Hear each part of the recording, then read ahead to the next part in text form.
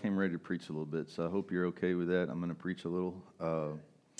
I've done a lot of teaching, I think, with this Gospel of Mark, but this is like one of those subjects that just beckons a little bit of preaching as well. I'm going to teach a little bit, but I'm definitely going to preach a little bit as well.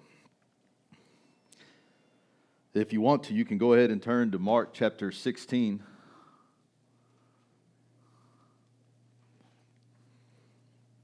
Mark chapter 16. You're good. Yeah, go for it. We're good.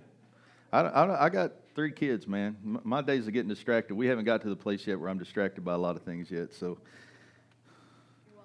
it's going to happen eventually. I'm going to get to the place where, like, I've gotten so used to the quiet now, all this noise is distracting, but it hadn't reached that place yet. But I have girls, so chatterboxes.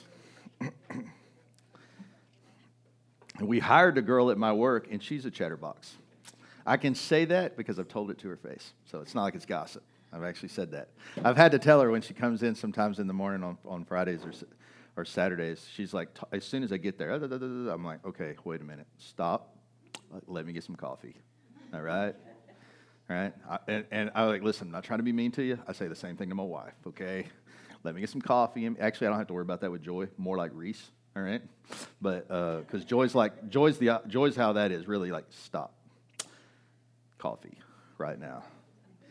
So we've got some new glasses coming. I'm pretty happy about that. I'm feeling pretty old these days. These are just readers. So when I look up and I'm wearing them, I can't see you at all, right?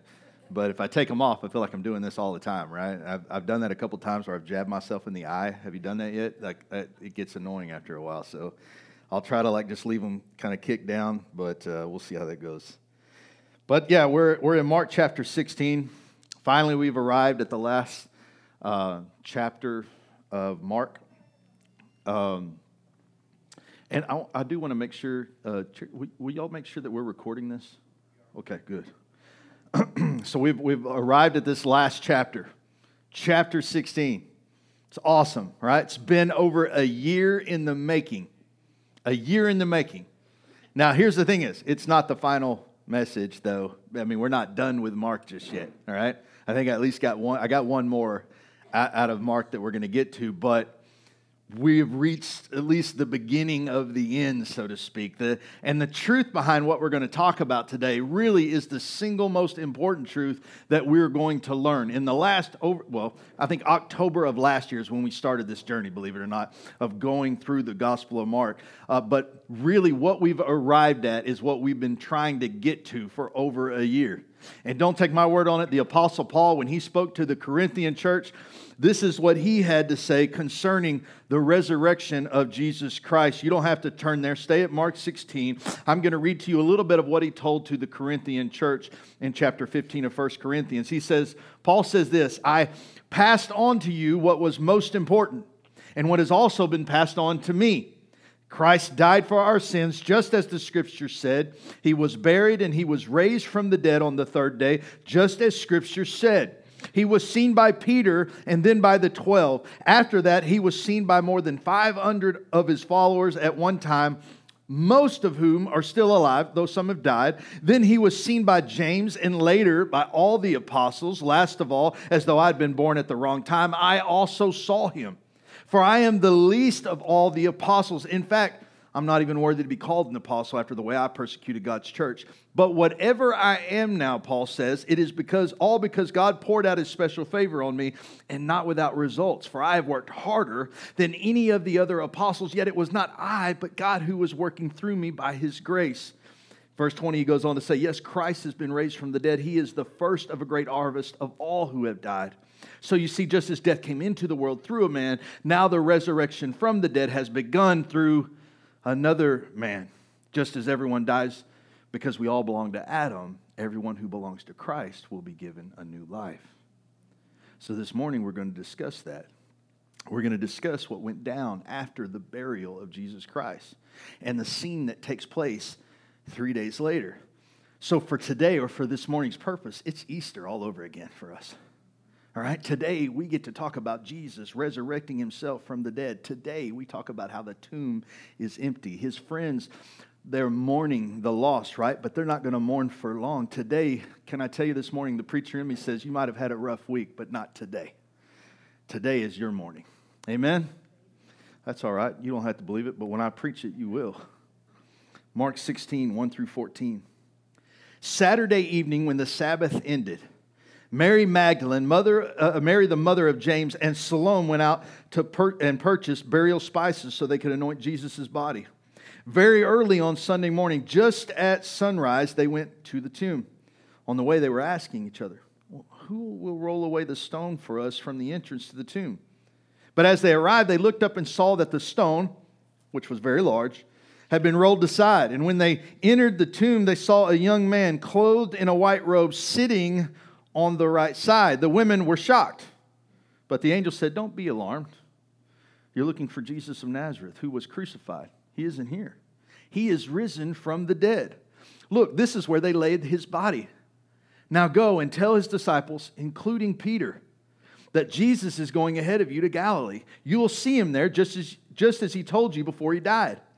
The women fled from the tomb, trembling and bewildered, and they said nothing to anyone because they were too frightened.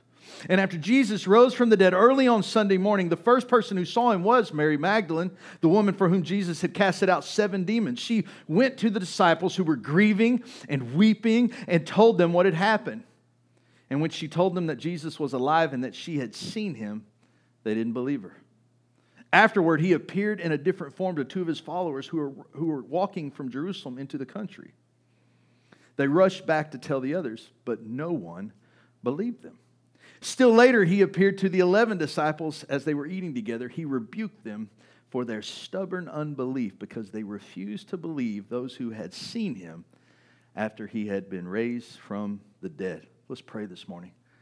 Lord, I just pray right now that, God, you would anoint the very words that you've given me, God, to do the purpose by which you intended them to do, God, to speak into the stone heart, to open up ears, to open up eyes, God, that they may see, hear, and know that you are alive today, that this message is for them, that if they've had a rough week, the morning has come, God. Lord, I'm believing by faith now. You will do that which you've set out to do in Jesus' name. And everyone says amen. Amen. So let's cover the basics real quick before we start to investigate just a little further and just get some of the common stuff out of the way as we talk about this Easter moment, right? Basics 101. Jesus died on a cross. We know why he did it.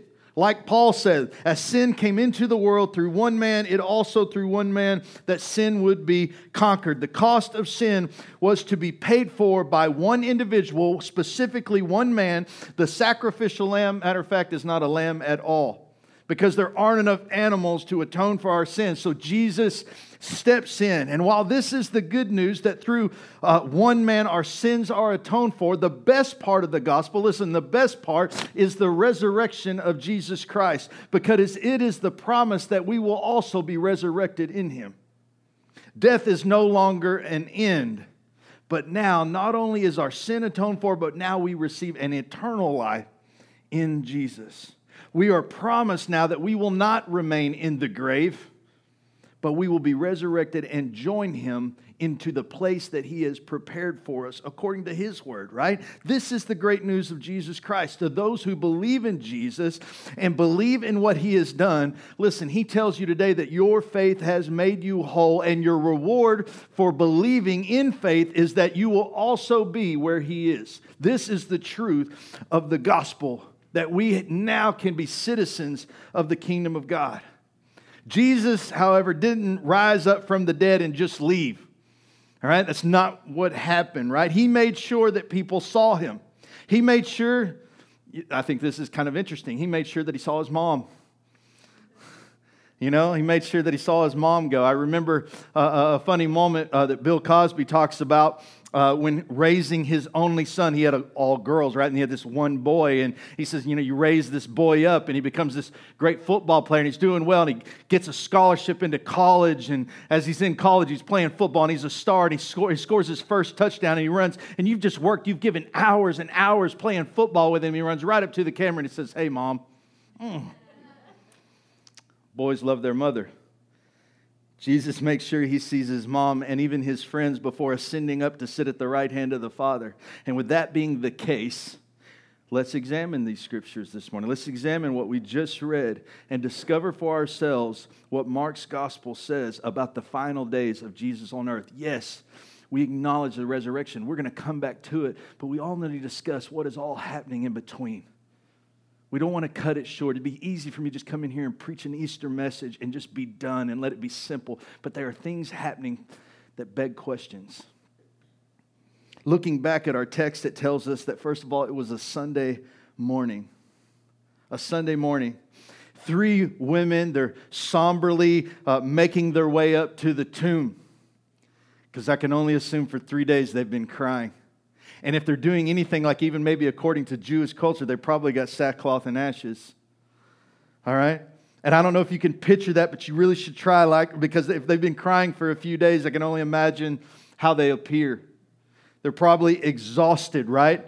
They witnessed Jesus on the cross. They were there at his final breath. And the scriptures tell us who these people are. That the first one, Mary Magdalene, is a woman who Jesus had to cast devils out of, right? A woman who is, for a lot of people would say, a scarlet red woman. Mary, now, you have also alongside her, who is the mother of Jesus, who watched her son be crucified, who watched her son die, her son poked at with the spear.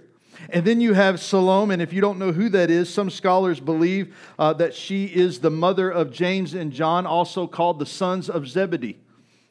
And so as they are walking, they are discussing the impossibility of moving this large stone that lays in front of the tomb.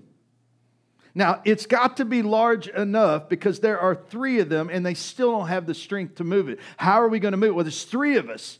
I don't know about you, but I have seen my wife and Reagan move furniture, right? They can do some pretty amazing stuff, just the 2 of them, but there's 3 full-grown women and they can't move this stone. So they're trying to figure this out, right? This gives us this idea as to the size and the scope of the rock, or the size and the scope of the impossibility that lays in front of them. And as they approach this place where Jesus is buried, they're met with a surprise. They're not expecting this, right? The stone is rolled away, and then there's this young man who's clothed in a white robe, and he's basically been waiting for them. Now, the Bible describes this man as an angel from the Lord, a messenger from heaven itself. And to me, it's interesting that he's descriptively referred to as a young man. Kind of a nice thing, actually, right? And remember, it's kind of different because this is an angel, a supernatural being possessing all sorts of supernatural abilities that are really foreign to us. We have no idea what they can and can't do. We have some ideas. But it's interesting to me that this is how they paint this angel of the Lord, as a young man. In studying this, I came across a great line in a commentary that describes the angel perfectly, or the idea of an angelic host perfectly. It read this, and this is really good. No waste decays their strength. No change robs them of forces which have ceased to increase. In heaven, the oldest angels are the youngest. It's good. It's good. This angel that possesses a young man's face knew why they were there. He was very aware of what had all taken place, right? Nothing is veiled before him. He is fully included into the sovereign plan of God. And he waited as a messenger does, and he presents this obvious truth. First and foremost, he's not here, right? It's like, okay, thanks, Captain Obvious. But he's not here, right? He's risen. And he doesn't stop there. It's not like that's it. That's all you get from God, right? No. He says, no, go ahead. Go inside the tomb. Go ahead, touch it. Go ahead, feel it, see it, right? And then he gives them the first mission. Go and tell others now. And this is interesting too. That the first message upon the resurrection of Christ is given to women. The first mission, the first message and mission after the resurrection is given to women. And I'm fascinated by this. I can't help but wonder if it's because the women, namely these 3, are still working the ministry of Jesus. while the others have fled and don't know what they're doing, and they're sitting there crying and sulking, these women are still working the ministry. There are things that still need to be done. The men aren't doing it, and maybe it's not even their custom. But in the end, it's the women that are in the right place to hear the message of the resurrection. Listen, it's not a matter if I want to say whether I like this as a man. It's the truth of the Bible. This isn't like a small message or anything. This isn't a small announcement. This is kind of a big deal. This is the Son of God. He's come back to life, right? He sent angels to preach and proclaim to the shepherds of the field at the birth of Jesus. Remember, God the Father did this, right? And now at his resurrection, the Father sends an angel to tell those who were near the tomb. In both instances, the one thing that the shepherds and the women have in common is that they are overlooked in importance. I'm going to say that one more time. In both instances, the shepherd and the women here have one thing in common, is that they are overlooked in their importance, and it's a shame, because there are some incredible moments in the Bible with women. I'm going to sidebar real here and just teach you a little something here that's just unfortunate truth, but it's truth.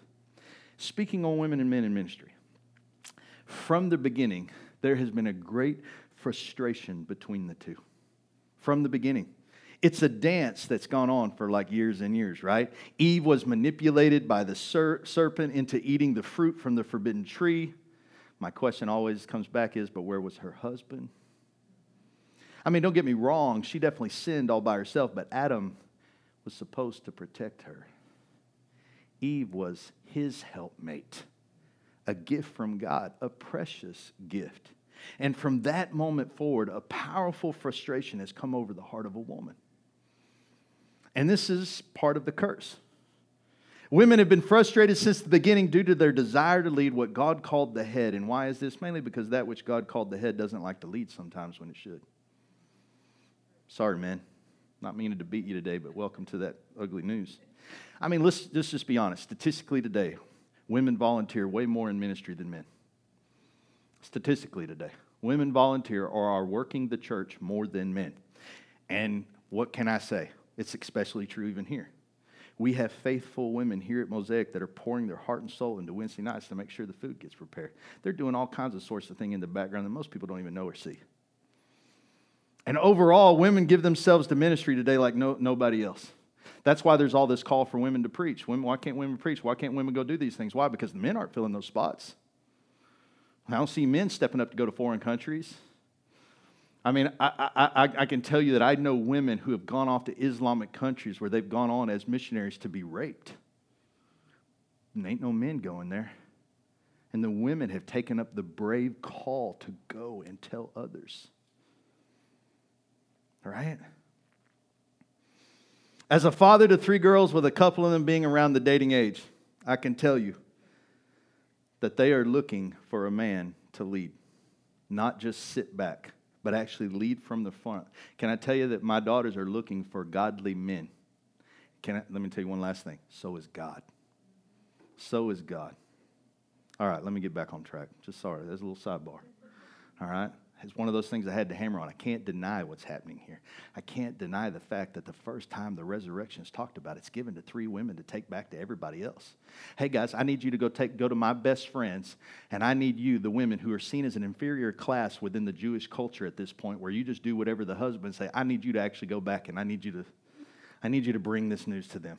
And what happens? Nobody believes them. I can't ignore that. I can't ignore that.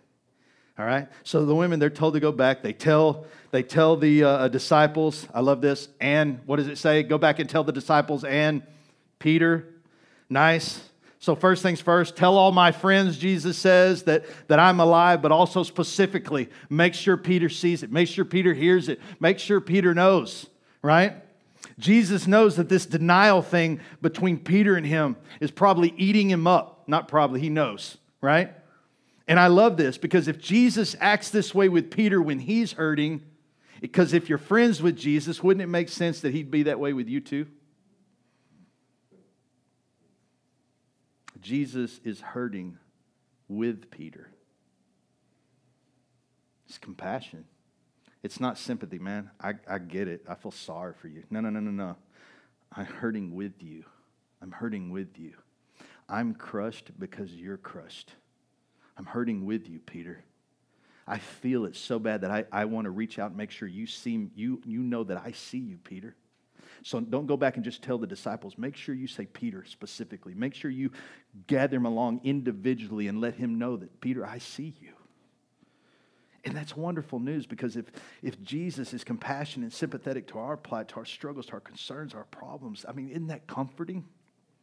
When you're going through a rough day, when you're going through a rough time, what does the resurrection promise you? First of all, man, and the very first things that are handled, the very first bits of ministry that are handled upon the resurrection of Jesus Christ is Jesus showing you that he understands the plight, the hurt, and pain you feel. Not only does he understand it, but he'll specifically go out of his way to individually call you out if he has to let you know, I see you personally. I individually see you. I understand your struggle, not in a general way as one would preach to the public, but personally, Peter, I see you, buddy. I'm hurting with you. We're going to get through this, man. We're going to do this together. I mean, that's what he's saying, basically. He saw Peter. And when I see that he sees Peter, guess what, man? It makes me feel good, because I think, man, he sees me too. When I'm having a bad day and I'm not living like he's resurrected, he's like, Jim, I see you. And not in a way that's like, hey, man, why aren't you doing this? Not like a father that's got one hand on the belt, one hand pointing at me. Right? Like, buddy, it's okay. We're going to do this. We got this. We got this. So Mary runs off, and he tells the disciples, and she runs into an obstacle. She's doing what she's told to do. But immediately the ministry is met with its first obstacle. They don't believe her. Other disciples eventually see him on the road, and they run back and they tell the rest, and they don't believe them either. These are guys who spent 3 years with Jesus.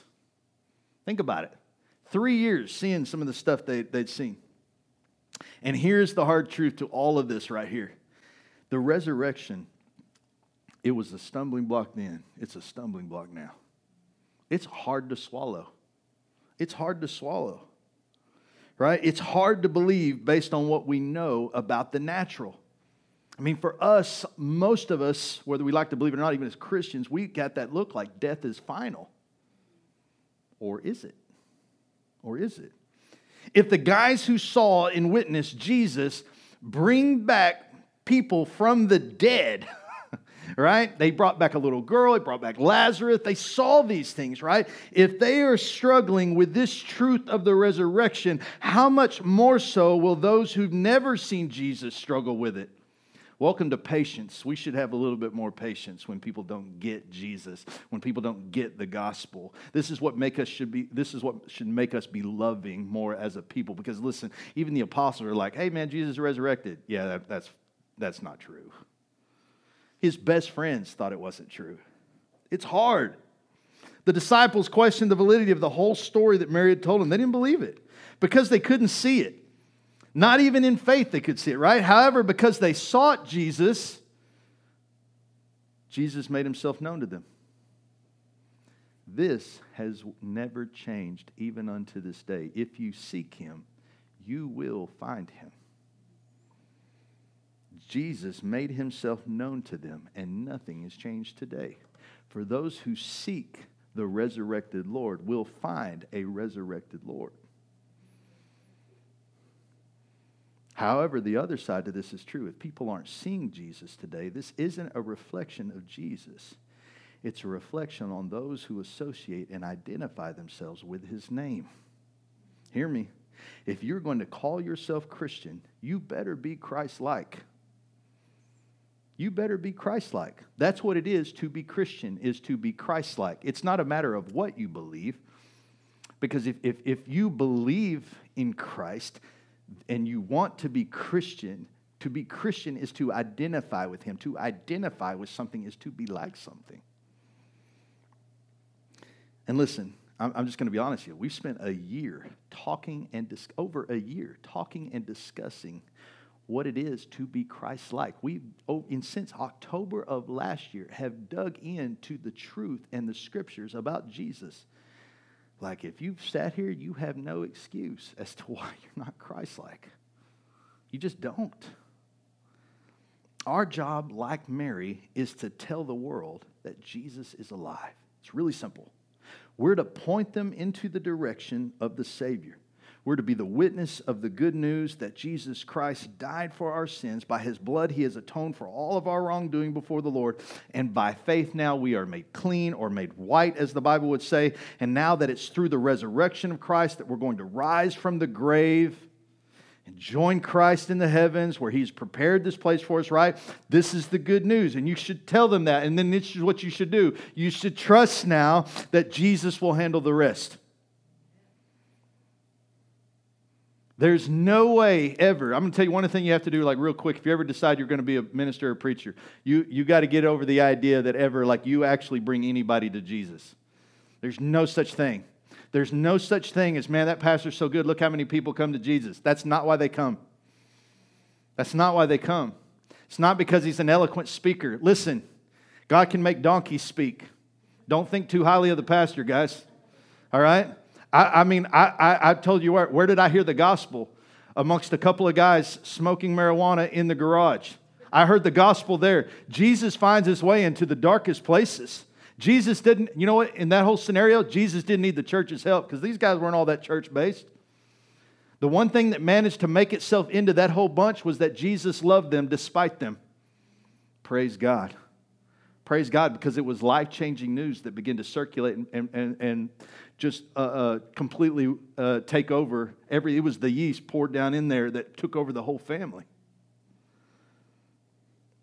Our job is to trust Jesus with all of this, to just preach the gospel, to live an honest life. This is what He died for, right? And know this, that He eventually will reveal Himself, just like He eventually reveals Himself to the disciples. In so much as this, they eventually just get to touch His hand. Hey man, you don't believe it? Feel my scars. I'll make myself tangible to you. By the way, do you remember how Paul got saved? When did Paul see Jesus? When did he see Him? Did he see Him? He didn't. He went blind. You know where he saw Jesus? In Ananias. In Ananias. He saw Jesus in someone else. Jesus came to Ananias. He said, this guy, he's been blinded. I need you to let him see, right? And we all know the whole conversation between Ananias and God. You can imagine it for yourself. Hey, I'm sending you the Christian murderer to your house. Don't worry, I blinded him, so you still get away from him if you have to. But I need you to heal his sight. Can you imagine that? I'm so glad God didn't come to me and ask me that. Right? I'm glad He had somebody like Ananias that goes, God, I'll do whatever you say even when it doesn't make sense. God, I'm not in the habit of bringing murderers into my home and then praying for them and then giving them sight and allowing them to have dinner with me. It's not how it normally works. But for Ananias, God found a man who would listen to what he said, right? Who would be obedient to the call, who allowed the resurrected life to change him. And in changing him, it created an obedient servant for the Lord to be able to utilize, to lay his hands on Paul. And we never hear another word about Ananias ever again. But can I tell you, he got to lay hands on a man that would wreck the world for Jesus Christ. And you still think that you have no place? Listen, if all you ever do is lay hands on one individual, who's to say what they're capable of? Your job is to be obedient. Your job is to allow the resurrection to change you. Jesus is not intimidated by lack of belief.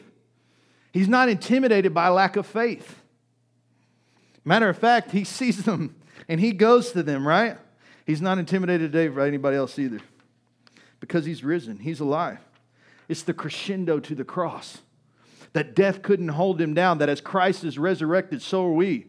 And the resurrected life is life-changing truth. We're not only clean in our trespasses before the Father, but we too will rise from the grave. That should impact you. We'll not only rise, but we're going to go to heaven, to a place that He has taken time out of His own schedule to prepare just for us. And that truth is supposed to change you. That truth is supposed to change you. This is why Easter is important. Sure, December's great, and we're going to celebrate the birth of Jesus, and it's awesome that He's born. But we know why He's born. We know why. We've driven all the way from the very beginning of His time, when He first walks onto the scene, to now to His death. And this is what it's about. He didn't just die, He was raised up. He is alive. He's not a dead God. He is an alive God.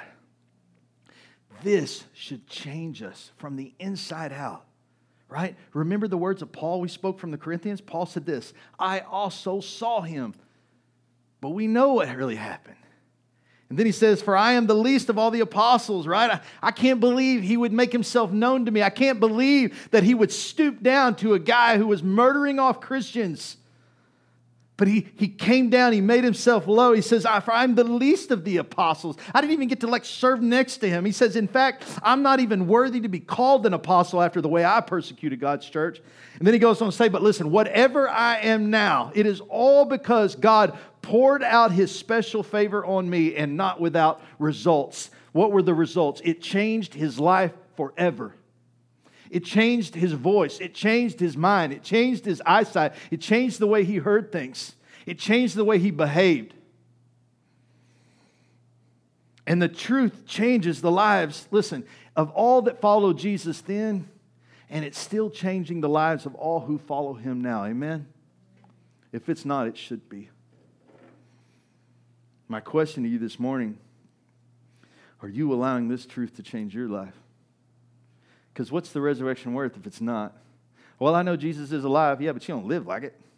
I mean, if you knew he was alive and you know he's omnipresent and omnipotent and that he's around all the time, would you watch the things that you watch? Would you do the things you do? Would you live the way you live? Would you act the way you act? Would you talk the way you talk? Are you allowing the resurrection truth to change your life? Let me ask you another question. The follow-up to something like this, Paul was notorious for like debating within himself. What's it changing into? If it is changing, what is it changing into? And I'm going to give you a couple options that both are scriptural. Now, I have a choice or I have a position, and I'll share with you a little bit of that, but biblically, we find both these options. Is it changing into an acceptable life or a life in pursuit of excellence? Which is it? That's up to you. I mean, only you. Paul explored this to the Romans as he pleaded for them to live, listen, at the very least, to bring an acceptable worship before the Lord. You got to remember what he was struggling with the Roman church. They're so lost in paganism, and the way they do things is so different from Jewish culture and different from everything that they had seen. What was acceptable in the Romans, they were having to live a lot more by grace, right? Let's not impose some of the Jewish things on them, man, because they need all the grace they can get because this is so foreign to them. Right? So he said, listen, least least live in this acceptable, right? But then he also went to other churches and says, listen, I'm challenging you to live beyond acceptable and into excellence. Romans 12:1 read that I plead with you to give your bodies to God because of all that he has done for you. Right? The truth of the gospel should change you. Once you understand this truth, I'm pleading with you to give your bodies to God because of all he has done for you. Let them be a living and holy sacrifice, the kind he will find acceptable. So we see this pursuit of a life that's acceptable. And then later on, as he moves into the Philippian church, and he presses on the Christians there in Philippians 1:9-10, he says, and this is my prayer. This I pray, that your love may abound still more and more in real knowledge and discernment, so that you may approve the things, though, that are excellent, in order to be sincere and blameless on the day of Christ. So these two concepts, though, they live in kind of a frustration to one another, but they do exist. There are some that the truth of the resurrection has brought their life to pursue what is acceptable. What is acceptable? And to some degree, that's kind of noble. At least they're trying. There's the effort, right? They're trying to live what's acceptably right before the Lord. But as you grow in Christ, or as Paul would expound on it, as you grow in love, right? As the more of the Christ endures you, as more of the resurrection begins to take over your life, as you grab a hold of Jesus deeper and greater, right? As more of your love abounds, it should ultimately lead you to the pursuit of excellence. To the pursuit of excellence. Otherwise, are you really growing at all if you never change? If you're satisfied with your walk, you should be asking yourself questions. To grow is to change. This is not only true in the physical, as somebody who's lost 35 pounds and had to get new clothes. Growing changes. All right? it's also true in the spiritual as well. I recently read an interview on this subject that happened between the U.S. It was years ago between President Jimmy Carter and a U.S. Naval Academy back when he was just a young one, going through the academy, and they had this admiral. His name was Admiral Hyman Rickover, and he was known as like a really hard individual, right? But very famous because he was not only take over the school, but he had great results all the time, and he was known for these interviews. I mean, he was known, he would do stuff like, cut off an inch off the front part of the chair just to make you feel uncomfortable in the interview, right? So you're sitting kind of forward, kind of leaning forward, and you're trying to scoot back, but you can't because the chair's leaning. I mean, he did things like this for the psychological value of things, right? So he's very well known, and Jimmy Carter was very nervous about walking in there and doing this interview. And so the admiral brings him in, he sits him down in the chair, and then he basically asks him, he says, listen, he basically asked him how had he stood in his class? How was he doing? Where was he ranked in his class? And Jimmy Carter says, well, I swelled my chest with pride and I answer, sir, I stood 59th in a class of 820. It's like, that's pretty good, right? I mean, that's pretty good, right? And he says, listen, I sat back and I was waiting for like, congratulations. Like, that's pretty great, Instead came another question. The admiral looked at him and said, did you do your best? And President Carter says, I started to say, yes, sir. But I remembered who this was. He says, I gulped and I admitted, no, sir. I didn't always do my best. And some of us, we would chalk it up to, well, he was young, Probably had some moments like we all do where but that's just the truth. Did you do your best? Well, no, sir. I didn't do my best. President Carter says he looked at me for a long time and then asked one final question that he's never been able to forget or answer. He said this, why not? Why not? Now, I'm going to tell you something. There is no condemnation in Jesus Christ. But are you living a transformed life? Are you living a life that Christ died for? Are you living a resurrected life, one that has changed you from the inside out? Listen, not to mediocrity, so that you can just live what's acceptable, but literally strive towards excellence. Because, man, I tell you what happens from time to time is we get to that place where we have a little radical moment, and we get really radical for a little while, and then we seep back into what's mediocre again. Well, I know I can get by if I just show up to church, and if I just do some of these things. I don't even have to come a whole bunch, but if I'm just at least somewhat in the habit of it, and then you're right. Here's a God who promised you life and life abundance, who wants to give you more, but you won't take it. It's there to be took, but you won't take it. You know how many people I meet, they were trying to save their marriages. They're trying to save friendships or relationships. And I, as counsel, I get all these things, people who are trying to work out stuff with their kids after they're all grown up. And I get all these things like that come to me, right? And I'm trying to tell them, listen, have you allowed the gospel to transform you? Have you allowed your life to be transformed first, right? Because the first thing that needs to happen is your life has to be transformed by Jesus. Revival starts here with you, right? And it seeps into others. That's revival. That's the resurrection life. You know what makes me so radical is I feel like I'm a Paul. I feel like, God, what are you doing? You are crazy to bring somebody like me in. God, you know how much I mocked you? Do you know how much I called you names, God? You know the things that I've done to other pastors or have said to other pastors, God, when I was an unbeliever?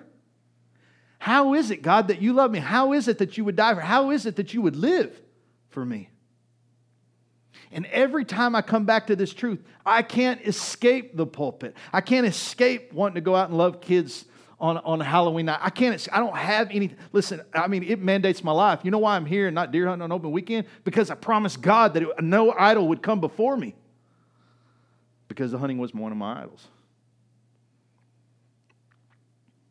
I'll never forget, I had this dream of owning land. And I remember the first time God says, I need you to give me all your dreams.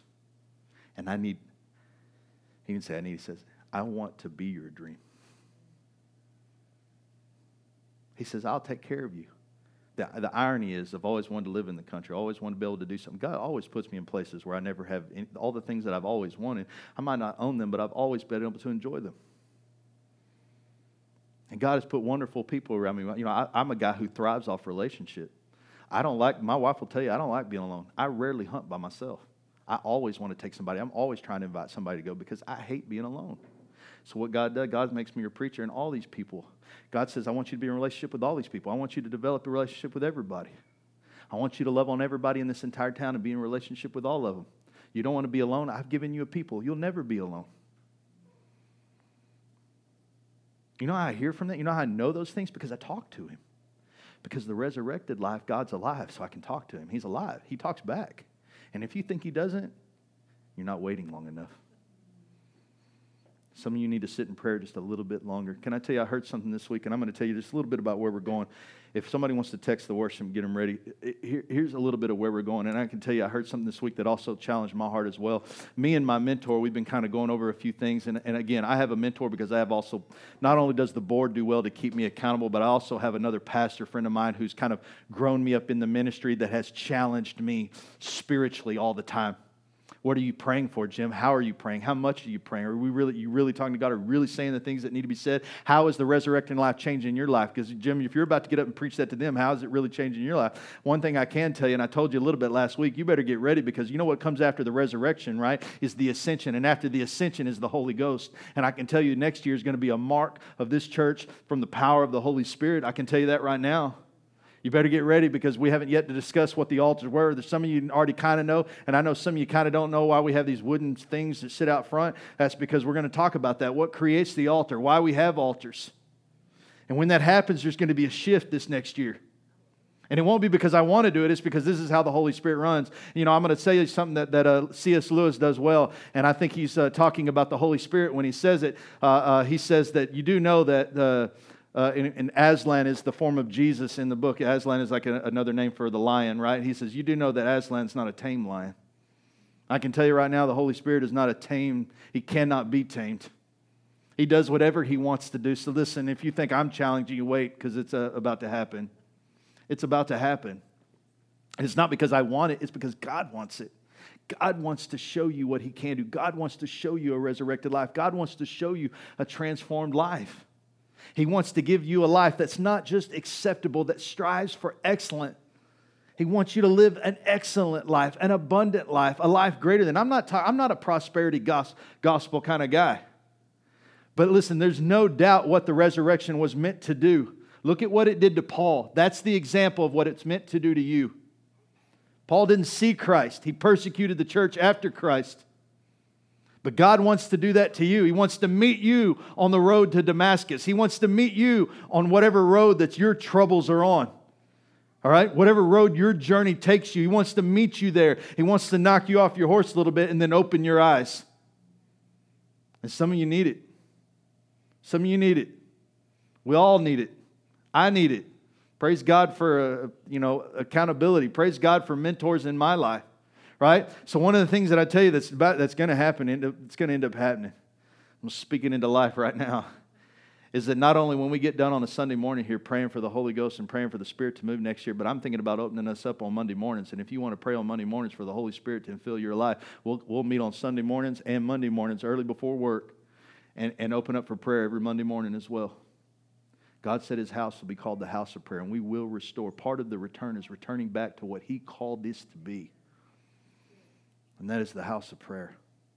We did not take this journey in Mark not to walk away changed by the ministry of Jesus Christ. Otherwise, we have wasted our time. We will follow this where it leads, and you know where it leads. Tongues of fire. Get ready. If you didn't know I was Pentecostal, you're about to. You're about to. You're about to see the side of me you haven't seen, and get ready, because you haven't seen this side. Believe it or not, when I first got saved, I used to jump on the pews and dance. It's for real. Man, you know, it's for real. It used to be kind of weird and strange. I just closed my eyes. I literally would be on the pews. I come from churches where the pastors literally, y'all haven't met Pastor Harris. Some of you have. I've seen him run across the top of pews. Hey, listen, I don't know what God does. God does weird stuff to people. What I do know is that He's not a tame lion. I don't get to tell God what He wants to do. I don't get to tell God anything. I try to do whatever he tells me to do. And listen, what he's offering you is a transformed life, to pursue something more than just mediocre, to pursue something more than just what's acceptable. All right? It's to pursue excellence. Can I tell you, you know what people are going to say when you pursue excellence? What I've had to live through too is they'll say, hey man, that's just being legalistic. Maybe, but I call it relationship. I know that there are some things in my life, man, that need to take a priority. My relationship with God is one of them. It is. Attendance doesn't make you saved, but can I tell you, you know why the message came to the women? Because they wanted to be near Jesus. Even if he's dead, I'd rather be by him dead than I would be this world alive. That's why he came to them. I heard Leonard Ravenhill once time say, give me revival or give me death. That is the spirit that is going to win the next generation. You better come to your own place with Jesus on that, because it's going to happen. Amen? Let's prepare our hearts for worship.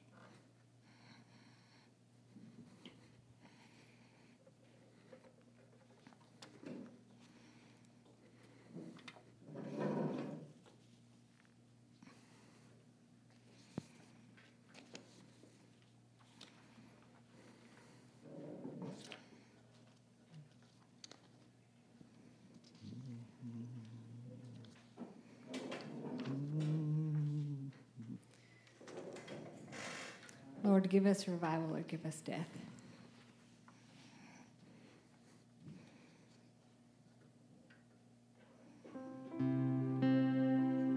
With open eyes to see you, Father, and open ears to hear you.